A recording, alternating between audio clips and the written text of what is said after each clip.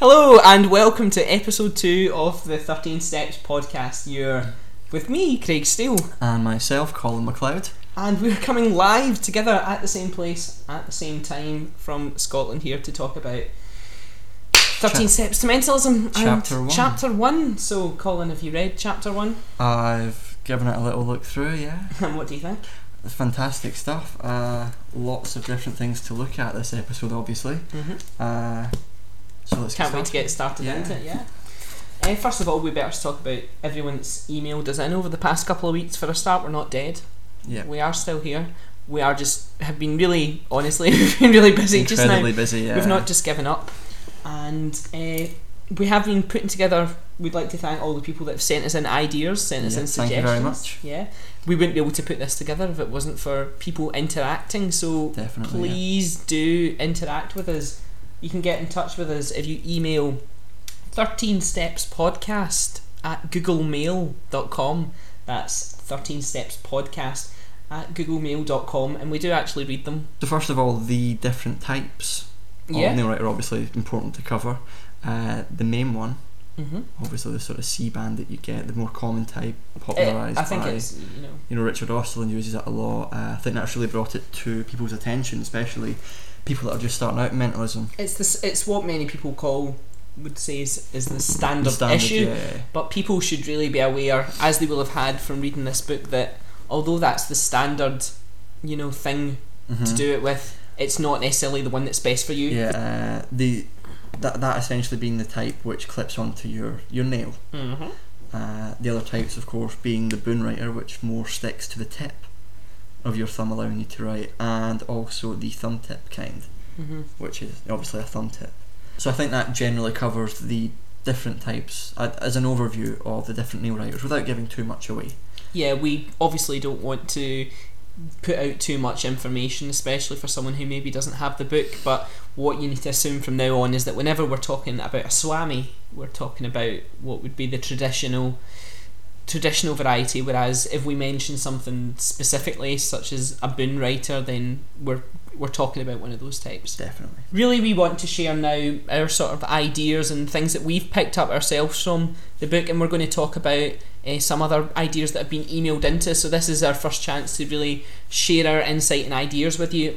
Colin, tell us about an effect that you looked at that was to do with like coloured leads. In the book, he talks about using different coloured leads as a sort of cancellation stroke disguising method for hiding the fact that you could possibly be doing some sort of and not only is that a great idea in that sense, but also to have different coloured leads in the standard type of nail writer to look like different coloured pens. If someone hands you a pen and say it's a light blue pen, you've got your light blue nail writer. Now that might be getting a little bit complex, but it might be worth considering if you're really concerned about getting burned using it. Then obviously it's something else to consider.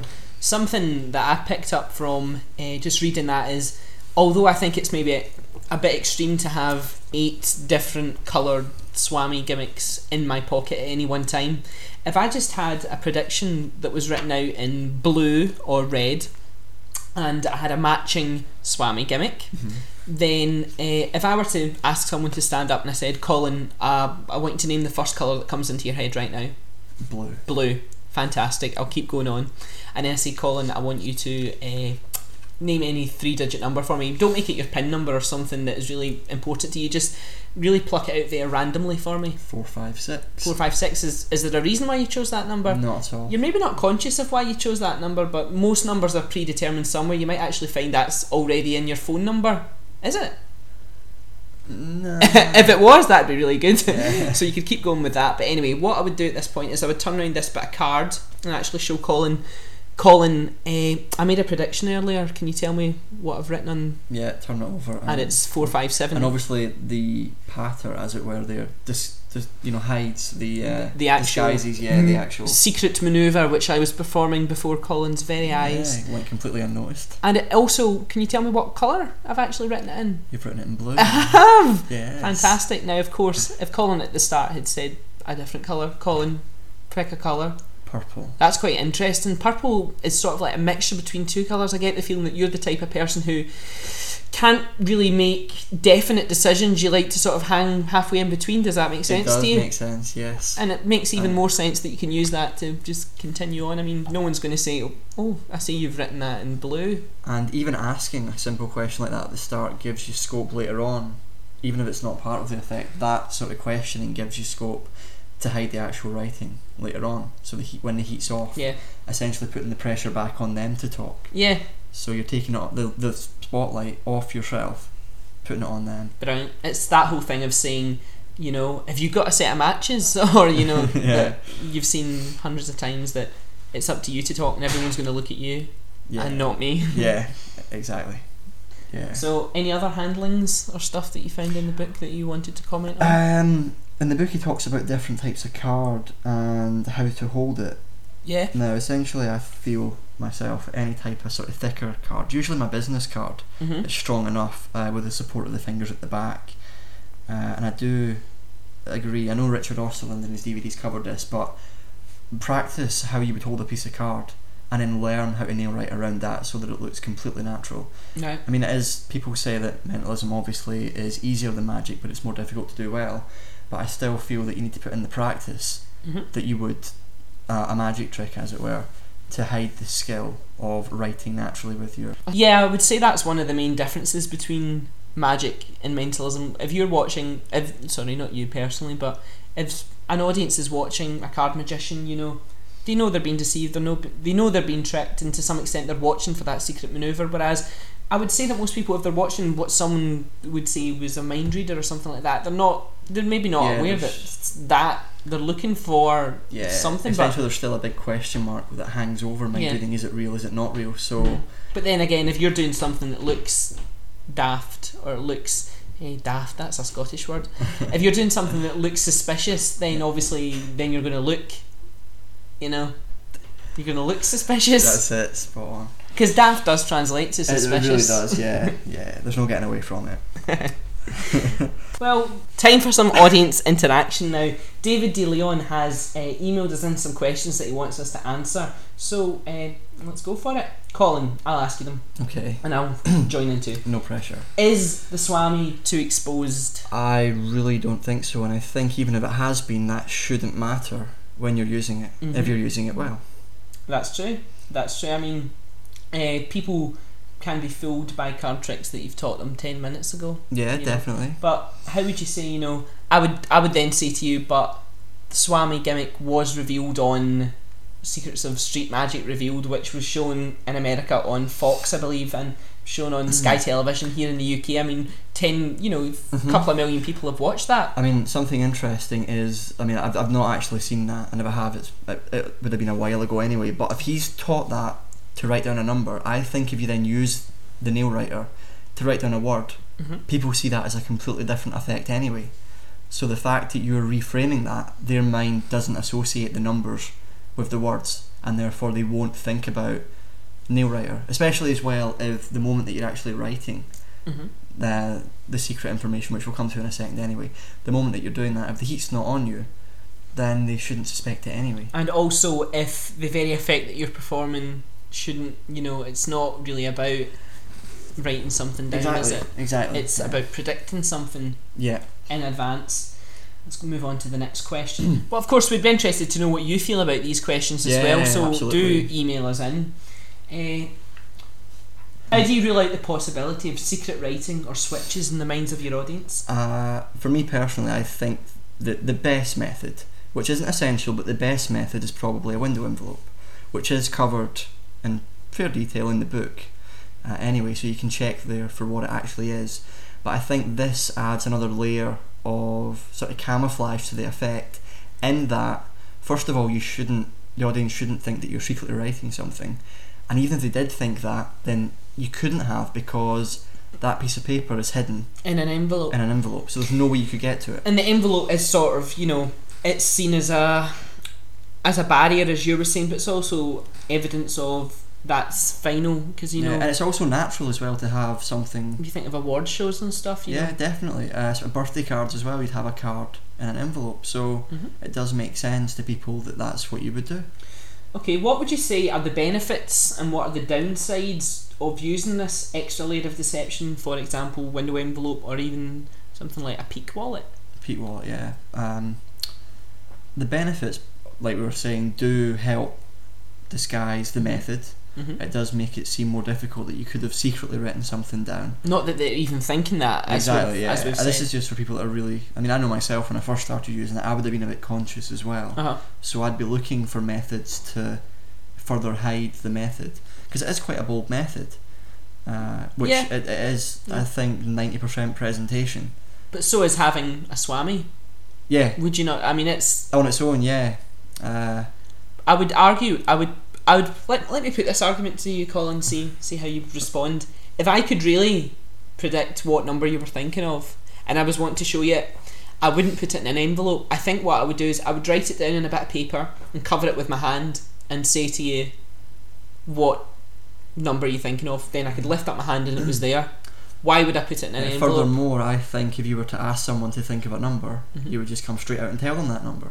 Why bother writing it down? Fair, well, even more direct. Yeah. But so why am I putting it in an envelope? And why is that envelope also in my wallet, which is also in my top pocket? Two ways of going about this. You're either predicting it, Mm-hmm. in which case you would have had to have written it down in advance Mm-hmm. to actually have it predicted, as it were, or you could be trying to influence them, Okay. which again you would need to write down in the first place to prove that that's what you were trying to get them to think and you of. weren't just Exactly. making it Now up. the flip side of this is that you can use it for mind reading, as it were, where someone is thinking of something and then you say, right, you've got a 2-digit number, let me just, and then pretend to write it, obviously, put the pencil down, obviously a very important step, and then say to them, now, just in case I'm wrong, what was the number you were thinking of? Mm-hmm. And they say 45. You now write 45 and say, and that's a decision that you've just made now. I didn't ask you to say that earlier. Completely free choice. And whilst you're doing that, you're putting the pressure back on them to agree that that's a free choice. Mm-hmm. That's giving you the time to write. And I would also suggest that once you've written it, if you can sit it down on the table as well, Mm-hmm. obviously even making it look more fair, because then you can ask someone else to pick it up. Yeah. And it could have been could have been on the table since the start. I mean, you could even throw in that, and that's been sitting there the entire time. I don't want, I know So a leave line it there, that I don't even want to touch it. Yeah. that line that everyone That's what people loves. remember. Yeah, fantastic. Leave it there, I don't even want to touch it. But as you place it down. yeah, I mean, but it's that hoofspat, as it were, just the balls to just do something like that. And I mean, as long as you're entertaining and people are enjoying what you're showing them, Mm-hmm. there's no problem, because it's all about the entertainment side of it, and the fact that you do predict it or read their mind at the Mhm. end of it is just amazing. I think it's very telling that the first effect that they teach in the book is actually, if you remember, it's not you that's doing the mind reading, It's the the spectator, which sometimes always the best effects. Not big deal that you can read minds, but if they can read your mind, that's obviously going to be a lot Exactly. more special to them, isn't it? And it's a lot more memorable as well, yeah. And that's an effect that you can do with a Swami. And even then, they're not looking for a method then, because they believe they've done it They've themselves. done it. They've got that feeling in their head. That's why they thought of. So for them to then try and work out how it's done as well would make them, sort of, what's the word I'm looking for? I suppose if you're reading their mind, you could be tricking them. But if they're reading your mind, why would you trick them? Yeah, and it just diminishes the effect, which I suppose diminishes their part in the effect, is what I was Mhm. looking to say. So of course they're not looking for the method, because they want that experience to be remembered with them. Yeah. Okay. This is another question. Since you have to write when the heat is strongest, can you change the moment? How I would say. Obviously, the answer is don't write. Don't write when they're watching your hand. Yeah, I mean, I think we've discussed that in some detail already. Mm-hmm. To put the spotlight back on the spectator, and you've discussed your favourite way of doing that. In the beginning, you ask them to name a colour, Yeah. and at the end, you explain what that colour says about them. For me, I like to just cover that we've never met before. That was a free choice, and in that time, the spotlight is essentially on them. Everyone's watching them. Mm-hmm. You've got all the time in the world to write whatever it is you need to do. Exactly. Never put yourself in the situation where you have to do that manoeuvre, any manoeuvre, when you know that there's no point in doing it when everyone's watching Yeah. you. Why make it difficult for yourself? Exactly, and there's find these distractions, even if the distraction is asking them something, which, you know, as we always know, that's a good distraction. Simple, such as what would have been your other choice. My favourite, we never set that up. Anything like that, anything that gives him a second to answer. Even a joke or some sort of offbeat, because it's in that sense of everyone relaxing. Yeah. That you can get away with murder. Because by this point, the mind reading's apparently been done. Yeah, it's all done. The pencil's on the table, or you've thrown it away, or whatever you've done to get rid of the pencil. So there's no way you can write anything else anyway. So you might as well make it about them for an extra moment while you get a chance to. Great. That's great, David. Thanks for emailing it in. Thank you very much. If you disagree with what you're saying, if you really find yourself shouting at your iPod right now saying no, you've got it all wrong, please email us in what you think, because we're just two people and we're broadcasting to you know hundreds of people, so we want to know what you're thinking about these things. I mean, it's all about you and your feedback, so that we can then relay that and hopefully. Yeah. And that's 13stepspodcast@googlemail.com to email it to. Colin, I've tuned in. I've listened to you talking for 10 minutes now. Go on, teach me something. Okay, this is something that I posted a while back, a few months ago now actually, on the Dear Green Place. The Dear Green Place, the Magic Cafe, as it were. It's something that I mean, I'll be honest, I don't use it a lot. If I'm sitting in Borders having a coffee with somebody, I should explain that in Scotland, I don't know if this is the same everywhere else in the world, but our bookshops do have coffee shops in them. When I'm sat there and someone will say do something, it can be done with a book to some extent, or what I tend to use, a dictionary. The basic effect is that you've got a dictionary placed in front of you and you ask someone to name a word. They can name any word at all, they can change their mind a few times if they wish, and you hand them the dictionary. They open the book and look up the word, and it's the only word which has been circled. That's the way they'll remember the effect. What actually happens is that when you've got the dictionary in front of you, they've named the word, let's say it's the word because. You pick up the dictionary and explain that earlier on you've taken the dictionary, you took a pencil, you found the word because and you circled it. And as you're saying this to them, you're actually doing what you're saying. You're actually opening the dictionary, finding the word because, but you've got a nail writer on, so they can see that your pen's sitting on the table. And when you find the word because, as you go to close the dictionary, sort of tilt the book so it's more facing them, and that gives you the perfect cover to circle the word as you place it back on the table. I did mention there that you say that earlier on that you circled the word. Obviously, if you're sitting there with them just doing it one-on-one, you'll need to open up the book in the first place and pretend to circle a word and then set it down. Anyway, once you've put the dictionary back down, you get them to say the word that they're thinking of again. They say because. You say, I don't even want to touch the dictionary, it's been sitting in front of you the full time. Open up the book and find the word because, and when they do, they'll see that it's the only word which has been circled. Sounds great. It's a way of doing almost a book test, isn't it? But with how do you frame it as? Obviously it's not a book test. More sort of influencing someone to think of the word that I was trying to get them to think of. Right. I know that people have a lot of trouble writing longer words down, so I think for those situations, again, perfect solution is not to write the word, it's to circle it. What type of words do people tend to look up? Like, is it just a random word, or do you think they try and... I mean, I've found, usually I'm sitting in coffee shops and things and bookshops, so usually they will name something that they'll probably look about the room for a minute and then name something that they can see. Right. Which obviously makes it a lot not stronger, but if someone obviously looks up a word that they don't even know the name of, then, I've not had that happen yet, but that idea of someone naming a word that they don't even know how to spell. They didn't even know it was a word until they've just found it. And then it really looks like you've made them think of that word. I suppose you could really play that up. So definitely there's a lot of scope for presentation there for a very simple effect. Great. We've also had a few effects sent in by our listeners. Pete Antonio emailed us in an idea about a presentational aspect that you can use with Swami gimmicks. The idea is that you put some sort of power into your spectator's finger so that they have almost as if they can see through their fingers. If to imagine as if they've got an all-seeing eyeball on their finger, it's obviously a really interesting aspect, and it could be used for some sort of bizarre performance with a Swami, which you might not maybe get to do as often. Yeah, I really felt that this presentation gave a lot of scope as well, like you were saying, for the bizarre performance, but it also would give you room to hide the secret writing if you play it to its full potential.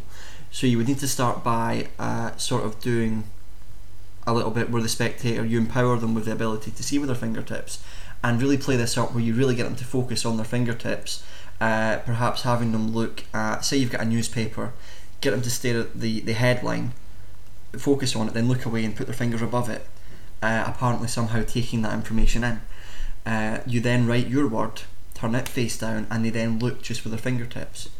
You then put the bit of paper apparently down on the table. They then disempower their fingertips, as it were. I don't know, perhaps rubbing it on their leg or something, just to make the routine complete. And as they're doing this gives you obviously the time to write the word. Something as well that Corinda mentions is the fact that if you're writing longer words, the writing might not be. If you're writing longer words, the writing might not be perfect, but as long as it's legible enough that people can see what it's meant to say, then to them it's perfect. And also I would say that could be not just used as a standalone effect, but that could be something quite nice for if you've just done a routine where you're reading with your, you've maybe adapted this sort of like reading with your fingertips or Derma-optics type, yeah. Yeah, if you're doing that, and then someone says, "Oh, how can you do that?" and you say, "Well, you've really just got to believe in it. In fact, do you want to try it? Let me show. It might not work, but let's try something." But again, something like that, like I was saying, is in the build-up. So really play up the practicing part with the reading words in newspaper and seeing how that would feel to your fingertips. Quite theatrical, isn't it? So yeah, definitely, and it would again give you room to cover the secret writing. Great. Max has actually emailed in, and he's asking us, is it better to write with a pen as opposed to the traditional lead Swami gimmicks? Yeah, what do you think, Colin? I really don't think that the sort of writing utensil matters. I mean, as long as you're writing down and predicting what people are saying, then I think that's fine.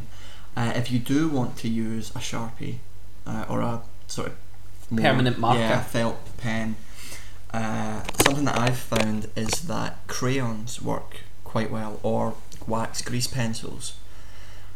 These work really well, not only in the sort of standard thumb tip, nail writer, but also on a thumb tip, because you obviously with the thumb tip you get a lot more grip. They do take a little bit more pressure to write with, so that thumb tip does allow for extra. Yeah, you can also, for example, I've actually made my own with a standard, just making a hole in it and taking the middle bit of a biro from a pen and putting it through. Yeah, and definitely. actually, you know what I mean, that's a cheap solution, but also you can put the hole where you want it, adjust it to the right position, and it's refillable, Yeah, definitely. I mean, I think you really just need to get something that you're comfortable with and practice with it. But why do you want a pen? Why not a pencil? I suppose most people write in pens these days, but are you really going to be called up? Yeah, I mean, I think using the lead, the standard lead tip allows for you to have a few golf pencils in your pocket.